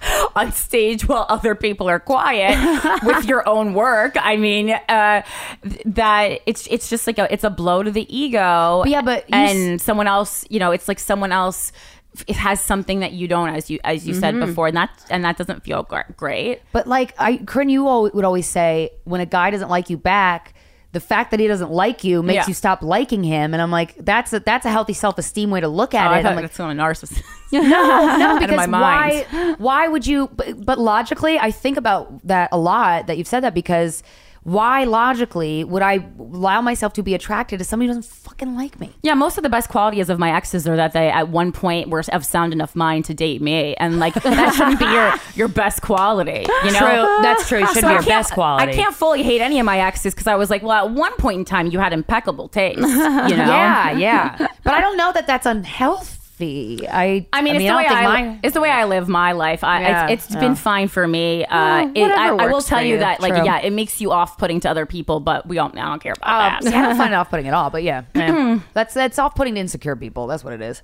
It's just we've talked about this a lot on the podcast, but it's fascinating to anybody's reaction to Corinne, because she is so sure of herself. The people always come to me when they first meet us in the comment, like when we started, you know, Guys We Fuck started to get popular, and they'd be like, is Corinne mad at me? Does she hate me? I'm like, she doesn't know who you are. Like, she doesn't care. Thinking about nacho fries at Taco Bell and how they're $1 this week only. Relax. Like, that's what I'm thinking about at any time. And it's funny because James is now dating someone else in the comedy community, and I was really not thinking that was going to happen because he left town. But you know, life is fun. And so I have been channeling you, my inner Alex Khart, so often. And just remembering, because again, it's a situation, I don't know this person. I know of her. I knew that they were sleeping together for a while. Again, I guess that's how he likes to, you know, really ease into it. We wouldn't want to make a commitment too fast. Give it a good 6 months of in and out before. Do we have that insurance? Before test drive. It's fine. And how did that make you feel when you found that out? Like, I was not at all. I knew because he had informed me the whole time. It was he did something where he like made a big deal about like calling me and announcing it to me after 3 months of not speaking, when I already knew they were sleeping together. And I'm a logical person, so I figured if you're on the road and you're only seeing a couple of people and one really likes you and you're already sleeping with her, that will probably continue and escalate because that's how life works. Right. It's how a relationship forms. I've been on the planet a good amount of years. And then so it felt like gaslighting. The fact that he called you. To call me and announce it to me. And also like... And you guys weren't talking at all before No, and he also called and told me like... And I was like, oh, are you boyfriend and girlfriend? He goes, no, we're just exclusively sleeping together. And I was like, well, this is That's really... exactly what boyfriend and girlfriend is, right? No. In fact, it's not. And I'm like, the fact that you can't even tell me privately... I mean, there was no purpose to the call other than to aggravate me. And I think... to elicit a response from me so that he knew I still cared about him, which I did and I do. So it was still always elicit a response for me because I just feel like, I feel like a very deep connection to him, even though he was not great at the job of boyfriend. So it still feels like I don't want to say a betrayal because it's not a betrayal, but it's like, wow, it's really hard to lose someone that you were that close to and felt that connected to and understood by, no matter what, even though I am the one who ended it, because you always want that person to rise to their potential and fight for you in a way that we know. And I think that's the thing with James. Like we all see his potential. Oh my God. Yeah. I've had that conversation with him, literally. Yeah, really? Wow. And it's hard. I've been working on this year, just like no matter what potential I see in people. And I do it to women too, not just men, but it's like, it is not my job. I am not a life coach. It's not my job to make people see their potential. And it's really cool that I have been able to see in myself potential when others didn't and be successful because of that. But I'm the only person I have control over. I mean, if I had a kid, maybe them too, but what I would love to have you as a life coach. I think that'd be a great business if if this stops working out, guys. I know, guys. I know it's been if I fail at comedy, Corinne's the world's life coach. So great because all life coaches are like, rah rah rah. I would love, fucking life isn't rah rah rah. Yeah, I also love, Corinne, that you don't have. This is another thing. Like when I understand how you react to certain situations, I'm like, yep, my pride would have gotten in the way of that. I wouldn't have like you said, he called you to elicit a reaction, and it did elicit a reaction because you care for him. I would have kept that secret so close inside of my chest and acted like I didn't give a fuck. It's just not how I feel. I was like, and it was really late too because he was calling from the West Coast, so I just like I sobbed all night to the point where, we had to come. It was a Sunday, and I had to come and record the next. I was half asleep. I called Mike Coscarelli in the middle of the night, who edits the show, and obviously is the reason that we met. And it was, it was so. I had called an emergency therapy session. I mean, just everything. And it's not. I don't think it needs to be a secret because I don't think caring about someone needs to be a secret or something that you're embarrassed of or ashamed about. It's not a weakness. Love that. I feel like, but I guess I feel like I don't know. Maybe there's like this is like the wasp side of me coming out, and definitely like I think comedy is like can be a very male dominated. Like there is like a don't let things affect you, and I love that you're just like no, it fucking did affect me. Like and I got help for it, and I let myself feel, which is so brave, but it's is hard, and it's I would have done the exact same thing. Like I would have like curled up and just been like, no, you're not getting anything from it. I Am Strong. I would have played it. But Homecoming on Netflix. Who and I would does that serve? No one. It serves no one because no one cares if you're a tough bitch or not. Yeah. Like, you know what I mean? At the end of the day, you have to be honest with how you feel and you have to let it out and you have to not guard it. It's not a weakness to have feelings. So. Well, yeah. And that was kind of the basis of a lot of our breakup and why I couldn't subject myself to that anymore. Was because I was like, I had made it so clear how much I cared. And I know that he does care about me, but like at a certain point, it can't be a secret within the relationship. I was actually hearing from other people how much he liked me, and that was sustaining it for a little bit while you were dating. Yeah, well, towards the end, and there were so many variables going on. Obviously, a very tumultuous election when we were very vocally on different sides. And so we were, arguing about that in the House. And then I was getting shit for it. And I know he was getting shit for it too, from like his conservative friends giving him shit for dating a very outspoken feminist. Our listeners and my peers giving me shit about dating him, which I thought was unfair and definitely adding more trouble to a circumstance that didn't need any more trouble. But yeah, there was just so much going on. And kind of, I think I summed it up. We released the paperback edition of our book in which I had written about him, not a ton, but just a little bit. And in a sentence, like, I was tired of reminding someone else to love me. That's super poetic.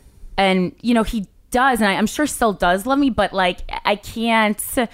It's not. It's very cinematic when you see Mr. Big ignoring Carrie. Yes, it is. But when it happens in real life, You want to die. Yeah. and also you just sit back and you think, I don't need this shit. Yeah. I'd rather be alone. It's more lonely to be in a relationship where someone is not giving you what you need than to just sit at home and watch Netflix with my dog. Like, I Yeah. spend a lot of time alone to the point where my therapist was like, do you want to spend that much time alone? And I was like, no. I need to spend this much time alone because no one takes care of me the way I take care of me. Like, it's a night. I'm not sad. I'm happy when I'm alone and truly happy. Like, things are good. Also, I mean, I have a dog, so it's not technically alone. I'm like, I could be in a room of dogs pretty much for the rest of my life and be fine. I wouldn't fuck them though. So just in case anyone was wondering. Good. I wasn't worried, but thanks for reassuring. I do. I try to like let people know that. And maybe now I'm a little more nervous. Hide your dog.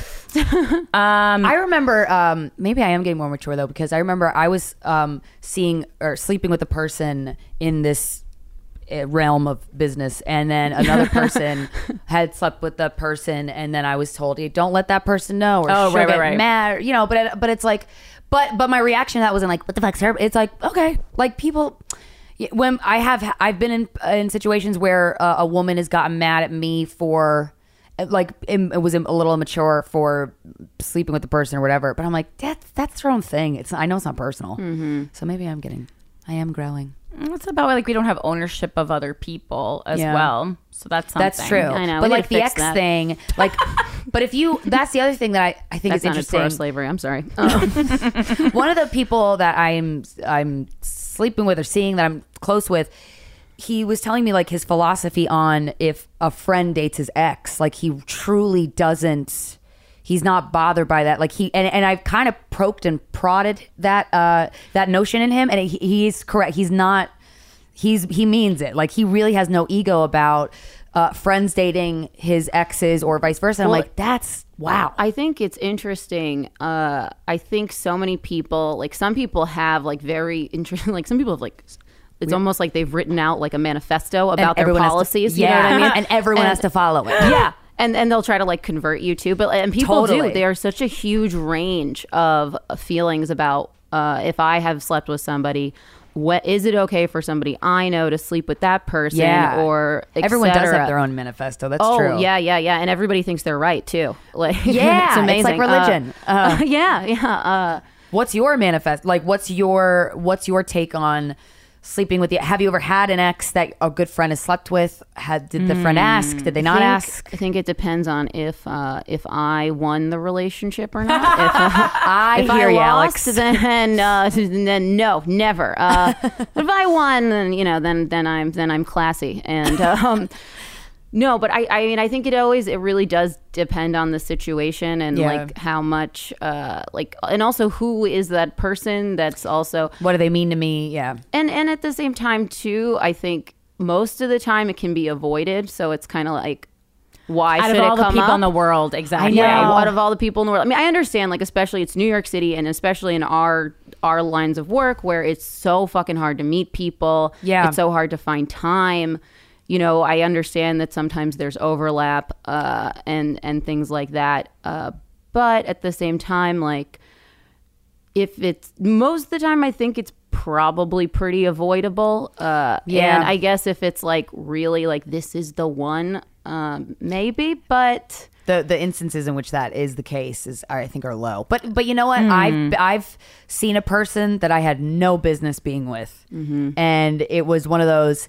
There's so many other men in the world, Christina. What are you doing? And as much as I don't want to admit it, that might have been part of why the attraction was there. Yeah, there is sucks. the taboo. There is a huge part of things where unfortunately there is like the forbidden fruit thing. And I do think that like men and women are different. Like I mean, I know me, once like I've had sex with somebody, I am much more emotionally invested in them no matter what, even if it is one of those things where like I know that I'm not interested in a future. Right. So no matter what, I'm going to be a little bit more sensitive. But I don't know. I guess, yeah, for some reason right now I'm feeling very like, yeah, go for it. Yeah. Whatever. I remember he was really fun for me, you know? I mean, like, I think you'd enjoy it too. I've definitely made recommendations like that to people. I have. Yeah. Like, there are certain guys who I think it says something. I remember reading a study about this where it's like it takes like 3 years for your brain to fully recover from a breakup where you were in love with somebody. 3 years. 3 no years. Regardless of the duration of the relationship? Wow. I'm not sure. I think it's whenever you gotta be really easier on felt myself. love. So I don't know if it's like the chemical or what Right. exactly. The oxytocin. See, I heard it was half the amount of time that you were in the relationship. I've heard that one too, but for some reason I feel like this was attached to something that had TED Talk on it. So I feel like it's official. It's legit. But that's just in my vague memory of it. And I do remember this one particular, like the first boy that I ever like kind of loved. He and I actually are still friendly. Like we don't talk that often, but definitely the first few years I could not see him. I could not be around him. But then after about that amount of time, we really like nothing. There's nothing there anymore, really. Yeah. Like so there's no stakes. You can just interact with as people. Exactly. Like, and it's great too because it's like I remember why we were initially drawn to each other, but I also don't have those feelings anymore for him. But this is like one of the first boys. Like this was like high school kind of shit. Oh, So no, don't you find that sad though? My high school boyfriend, both of them, like the first one especially, I was only with him a year, but it's we had dinner 2 years ago, and that was he had cheated on, but like I was 15. But that I don't know, the chemicals do linger, man. Yeah. Maybe not for when I was 15, but well, I certainly felt the because last one. after I broke up with Frank dumped me in a Panera Bread. I have a problem with like I feel like I don't fully get over my ex until like the following relationship is over, and I distract myself. And With sometimes that pain. Oh, you substitute. That's smart. well, like I'm not sorry. No, like, you're like right. I never am like it's like I'm never as fully immersed in a new relationship as I should be because I'm still obsessing over stuff from the previous relationship, which is so bad, and you have to like constantly it's just constant maintenance basically in your brain. And I have OCD also, so some of this is just like actually a rational thought, like thoughts, but it's hard to separate them sometimes when this is the only brain you've ever had. And I remember as soon as I got over the initial like couple first weeks of like crying over Frank, I called this guy Tim up, and we ended up meeting up in the mall, and then I got this kind of excitement and expectation in my heart, like, oh, maybe this was always meant to be, because I kind of always thought he was my person. Like, had I not been more thank God I am who I am, otherwise I probably would have ended up married to that guy, because he was significantly older and would have 100% married me, like had a ring and stuff. And I'm like so glad I was smart enough to get out of that, because nothing wrong with him, I just needed more time to live. I was very young, and I met up with him in a mall, and it was nice but also so sad that I had like no feelings for him anymore, because I was with him for 5 years. Yeah, right? I was so excited to see him, and I was and when I didn't feel those butterflies when he pulled up, I was like, fuck, because him being the one would have tied up all the ends so nicely. And then I saw him, and I'm like, well, he's not it. So now I have to like continue on this journey, for lack of a better word, you know. You guys can't see, but the eye roll there was just perfect. A journey. There's some words that we say and we're like, we don't want to say it, but that's the word that needs to fit into the sentence right now. Have you ever slept with somebody like somebody? I've slept with so many people. I'm sorry. Have you had sex? How many people? 72. Oh, wow. So you recently counted. I got to Yeah. count again. I'm racking them up. I like that number because it's exactly how many virgins a member of ISIS would get if they Oh, blow that's themselves so up. many virgins. I know, and I can confidently say wouldn't blow the odds myself that they're up for good at one of fucking? them. So. That's My so girl. funny. That's so funny. So, Have you ever slept with someone or when they were either committed or when you had no business sleeping with them, whatever that means to you? yes, I have. I think. Well, what I think I have like a fucked up part of my brain that I am working on. That like is kind of almost lawyer-esque. So it's like plausible deniability. You know what I mean? Where it's like yes. on some level I knew in my heart it was wrong, but like since I didn't have confirmation, you know what I mean? But it's like still was probably not okay. Yeah. Like an ignorance is bliss kind of Yeah, stance. ignorance is bliss kind of thing, which Yeah. I think I'm realizing. I know that it was not okay, but I guess I think sometimes sorry, I'm Take a moment. but I think sometimes when people like I think honesty is very, very important. Yeah. But I do think that like I've managed to rationalize certain things where I knew that like this is just going to hurt somebody, like being honest about it. You know what I Right. mean? And there's like no point in hurting them. And I've witnessed many experienced situations where I feel the exact same thing. I don't think honesty is required at every second of every moment in life. Absolutely. But I do think that that rationale, at least for me, has like allowed sometimes for things that I like should Cop have. out to do something out. that sacrifices your values. Yeah. So. Yeah. Well, because hurting someone aside, like the way I like to flip it and think about it is like whoever, like if you're not the person with multiple like partners that you shouldn't have, like and you are one of the multiple partners that person has, like what makes that person so great that they deserve that? Like it's just don't elevate someone to that level. They are not a deity. Yeah. That's how I think it's to flip it. Because sometimes it's hard because with morality and things, because like we all treat each other like shit from time to time, and human beings are not great. And morality is so open to interpretation. I mean, you know, there's like And a so- Sri Lankan suicide bomber who blew up an Easter lunch buffet because he thought that was he was doing the morally right thing. So Now I feel much better our about own cheating. morality Yeah, you're fine. is not always the compass that we think it is. It's more like if you think about it from a petty stance, like why the fuck does some dude or woman, and I again, like as a note to the listeners, like we're talking about this because we're all heterosexual women. Are you heterosexual? Or Yeah.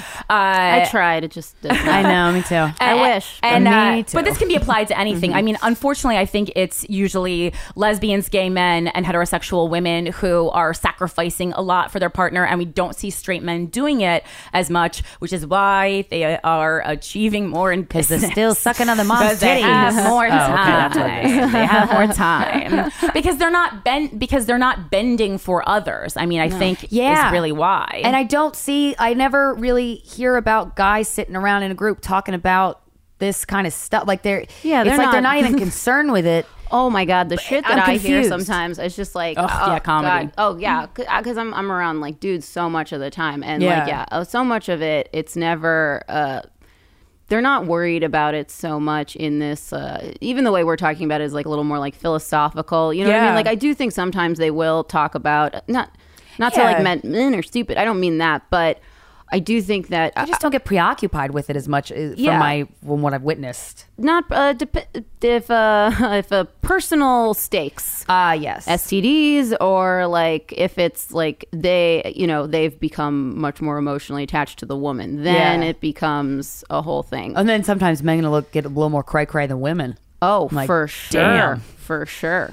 Well, and it's also this. Steve Byrne has a joke, and I'm just going to kind of give the essence of it because I certainly cannot do it justice. But it really helped me in one singular joke understand men and women.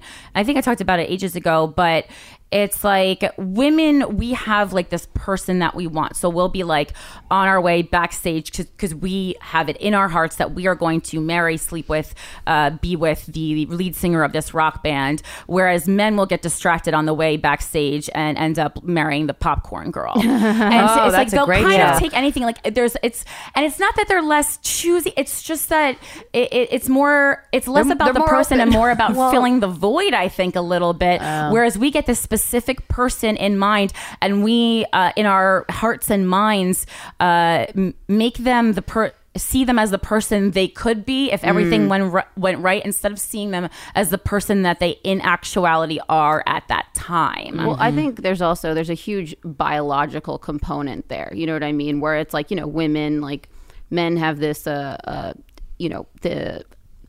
urge to spread the seed, you know what I mean? And like we have to deal with the consequences of that. Babies. Yeah. So like I used to I've tried to work on a joke about the idea of like, I know a lot of people think like women are crazy and like men are creepy, because like a dude will see a beautiful woman and be like, oh man, I want to fuck that. And like women will see like a really hot guy and be like, man, like nice suit, like I would get so much money in the divorce. But like, I don't think either of those things are necessarily wrong, because it's like, well, if you're talking about survival for a future family, I want to feed my kid, maybe, yeah. So like, yeah, like if I get angry at you for like liking another girl's Facebook, like there's a little cave woman part of my brain that's going off like, he's not going to stay invested in my cave baby. He's going to leave me and fuck her and create another cave baby. God, that urge is a bitch. And leave me with this cave baby, and then I'm going to die. And I don't want this cave baby because it looks like that asshole. Exactly. So.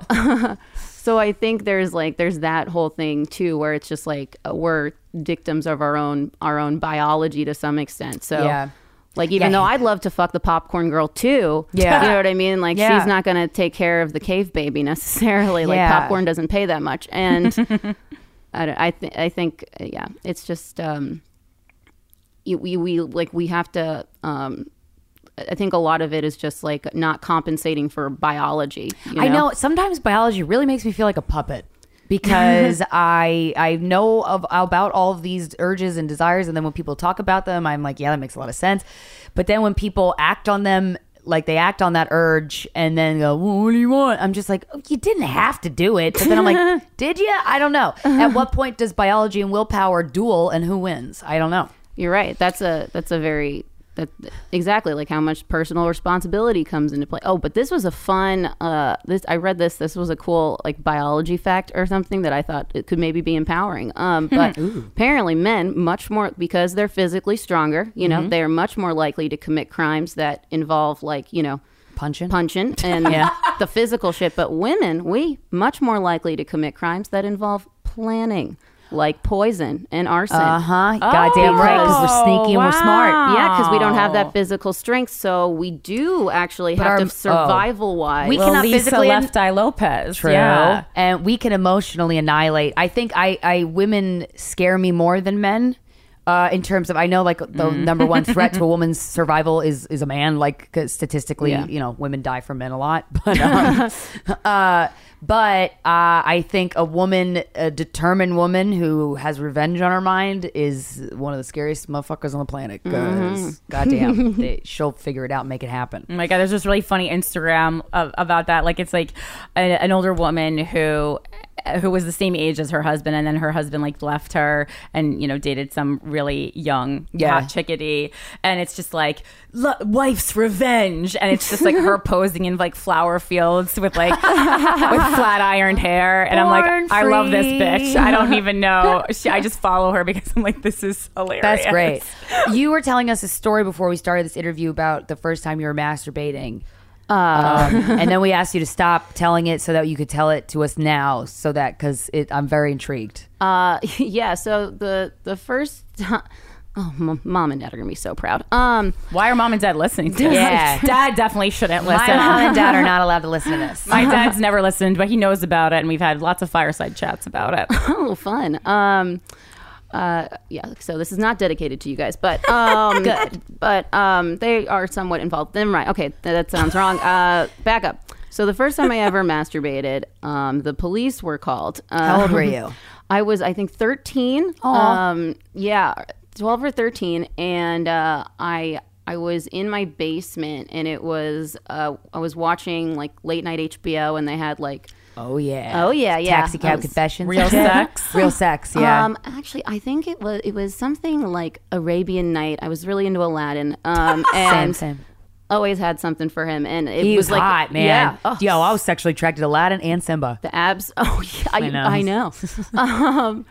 But yeah, and I was watching it, and then there were like these windows, and there was like a tapping on the window, and like we have cats, so I just assumed it was the cat, so I just kept exploring. But then it kept happening, and I was like, oh fuck, and I looked, and I saw the silhouette of a guy. Oh, no. And I was like, oh my god, it's Gabe Perone, the neighbor, because the little neighbor boys would like knock sometimes to play capture the flag at night. Oh. So I was like, oh my god.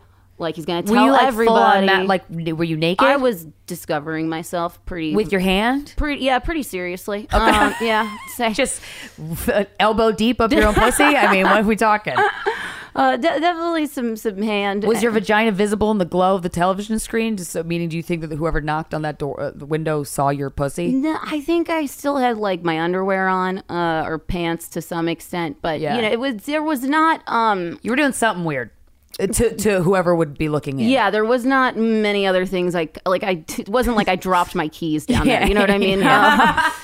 It would have been very difficult to create an alternative story of the events. But so I go upstairs and I'm about to open the door and just like beg him to like not tell everybody in middle school. But then I look outside because I'm like, well, I only saw like the shadow, like I should check.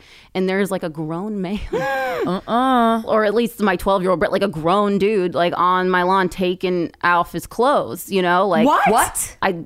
And so I freak out and I go upstairs to my parents and I'm like, Mom, Dad, I think we have an uninvited guest. So they call the police and the police come over and like also the police is like, so we have 4 cats. The police is like so allergic to cats. So he's just like sneezing. The police? Do you have one cop in your town? One. I grew up in one of the safest cities in America. So like this guy What was city? Newton, Massachusetts. Okay. It's small town outside of Boston. So in Newton, Massachusetts, the safest, that's where you can have the cops with bad cat allergies. Yeah, huh? yeah, apparently. But I don't know. I just remember it, and he's just like sneezing and like looks so annoyed, and like I'm so scared. And then he like asks me, you know what I mean? He's like, you know, like, so like what were you doing like when you heard it? And I'm like, no, oh God. Like, do I like have to tell him? You know what I mean? Like, because you know, Law and Order, it's always like the one thing that the victim holds back. So like, I'm like, do I lie? And I was just like, I was watching Aladdin, and like, I lied. I just totally lied. He doesn't need to know that you're masturbating. Yeah. Didn't affect the story. But of course, like, you know, the 12-year-old me course, is like, this yes. is going to be the most important part of the investigation. The missing clue. Yeah, like I didn't pick up lying until I was way older, and I wished I had that earlier. and yeah, I lied, and that was pretty much. So it. was Did the there guy escape?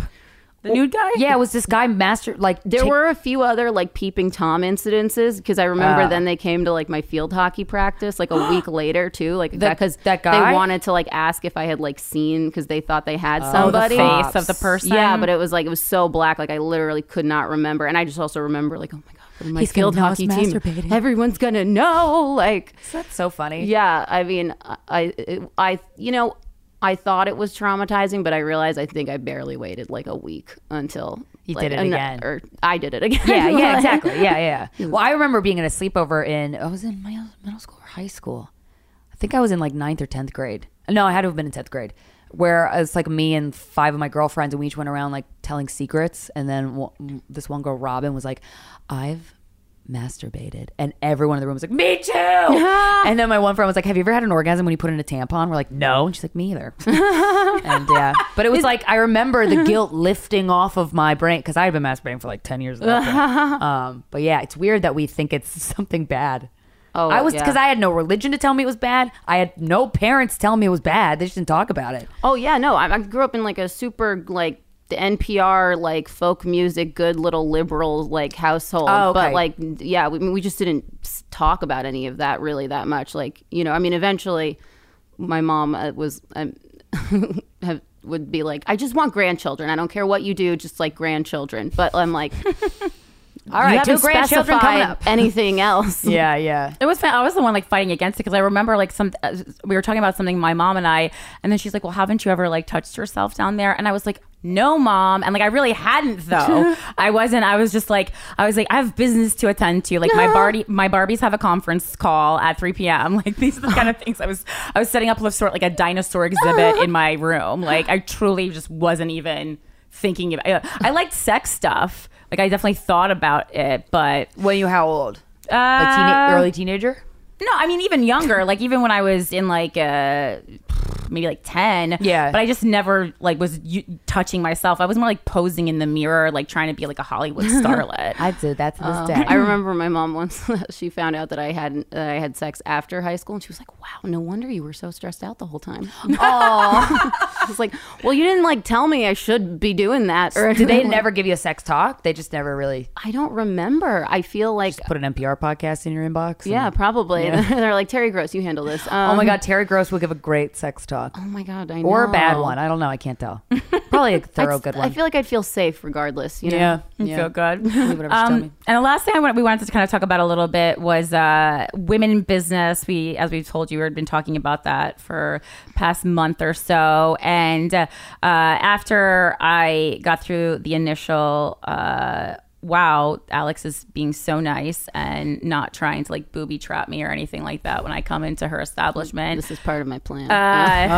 It's still long game. coming. I respect the long game. It's been years. And I've seen you work so hard and grow the comedy club, the Village Lantern, into something so amazing for other comics, and watched you work so hard, and I've like watched a lot of your comedy, and I'm like, I love this because I get very emotional over like the younger female comics. I'm just like, oh my God, like look at these things that they're talking about and the shows they're running, and I'm like so proud of them because it's important that it keeps going, because Christine and I were lucky to come into comedy at a time when it was inviting to women. It certainly has not always been, and it's certainly like a different road that we have to travel to find successes and different problems that we have to come across. But I wanted to, if you wanted to talk a little bit about that and what you did, because like you're the head honcho over there. Yeah. Yeah, at this point I am. It's really cool. I mean, I love doing stand up, and I love the Lantern, and that I get to do stand up there and run shows, and I've worked like really, really hard to make that place really a really great place, and I think God, I'm so bad at self-promotion. Well, how did you get into that? Because I'm guessing you started as a barker. Yeah. And for those, a barker is just someone who stands outside like a comedy club. Comedy show, free comedy show. Free comedy show, or tickets, or sells tickets on the street. $5 margaritas. Tina Fey will perform here in 2 weeks. And hopefully, hopefully it doesn't lie about the caliber of comic that's there. And so how did you end up being the head of this whole establishment? So yeah, I did start barking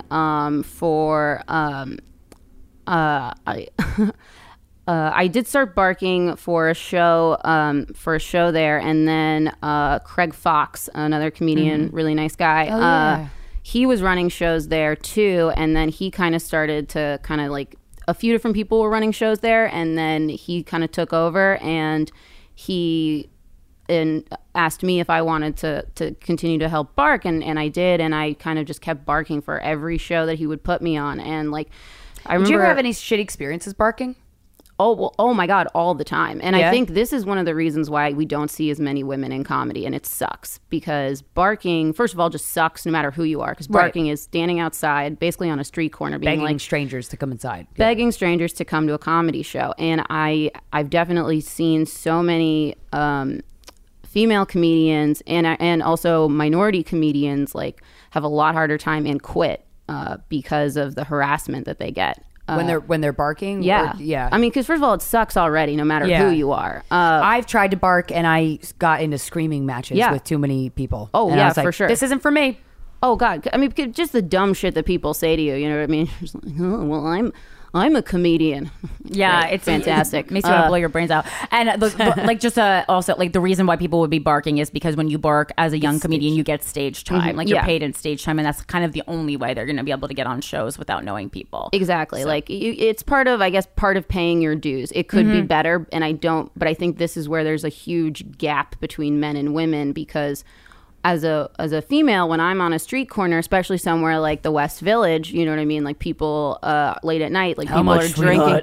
Exactly. Like, yeah, literally. Or, you know, guys just like I've been grabbed before. I've had people say like really gross sexual things to me. But also just the thing that really just pisses me off is when a guy's like just trying to hit on me and waste my time and is not going to come to the show.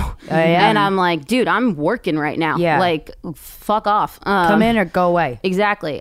You know, or I've had other friends too who like female comedians that's happened to, or like I've had a few friends who are minorities who are like accused of like drug dealing, you know what I mean? Jesus. Things like that. So like I think, and that's how you really do start in comedy. So it's like, if those barriers to entry are so fucking shitty, plus most places with barking, they really can exploit their barkers. Like at the Lantern, at least, like if you are barking for us, like we always do a tip bucket so people get some money, and that goes to the barkers and the host, because those are the people that are doing the most extra work, yeah. Exactly. I mean, we should pay everybody, but we can't. So Yeah. And those are the ones who get the money, and you also at least get one free drink. And no matter what, you get 5 minutes.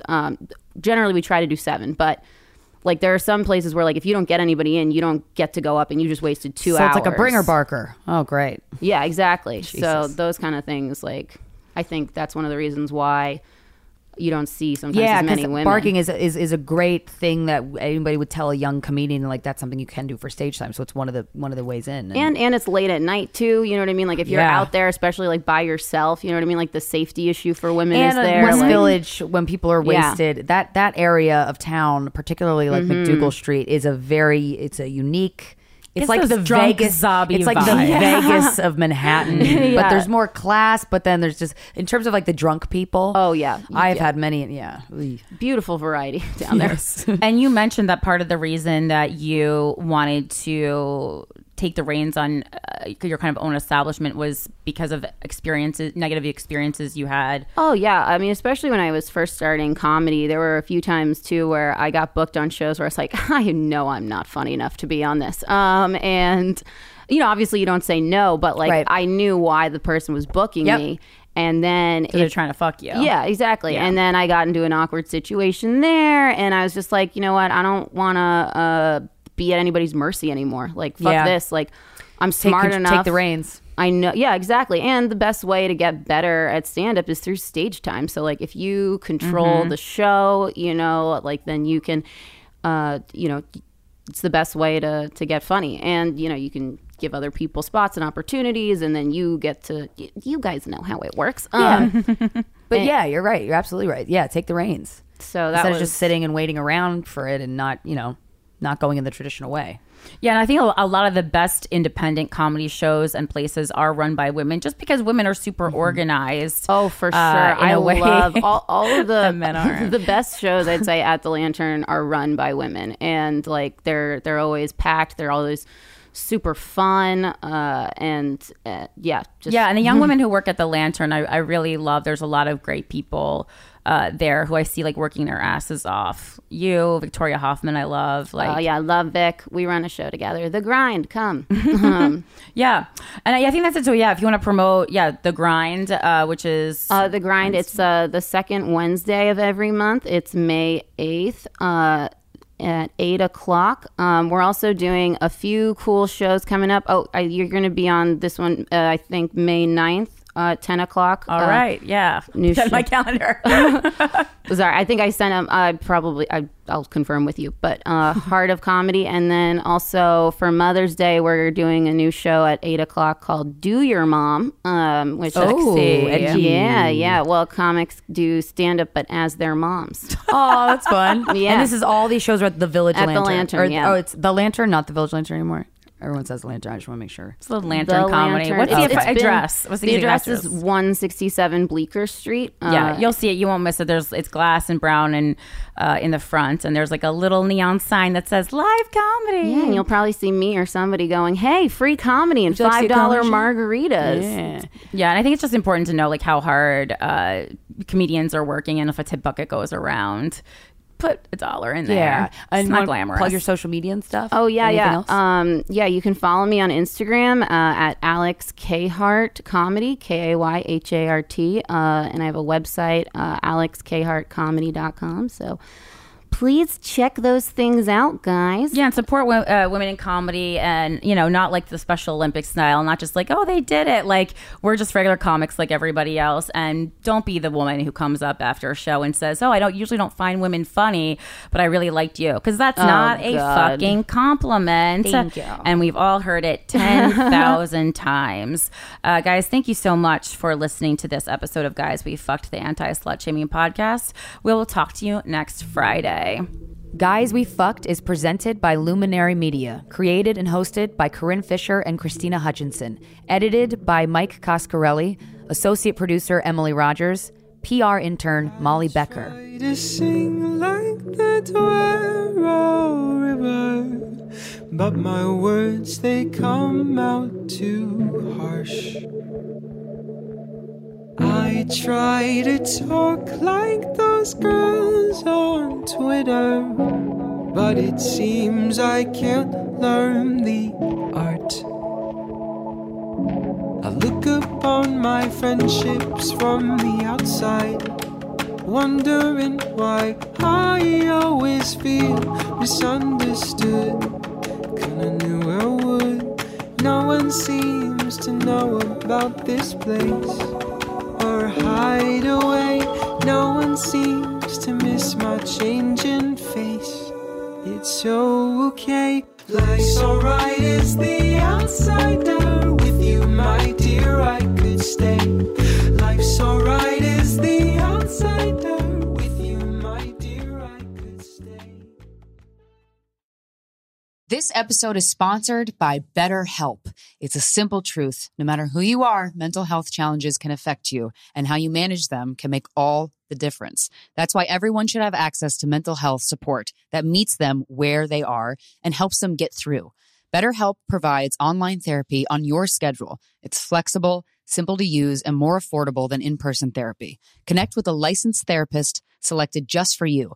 Learn more at BetterHelp.com. That's BetterHelp.com.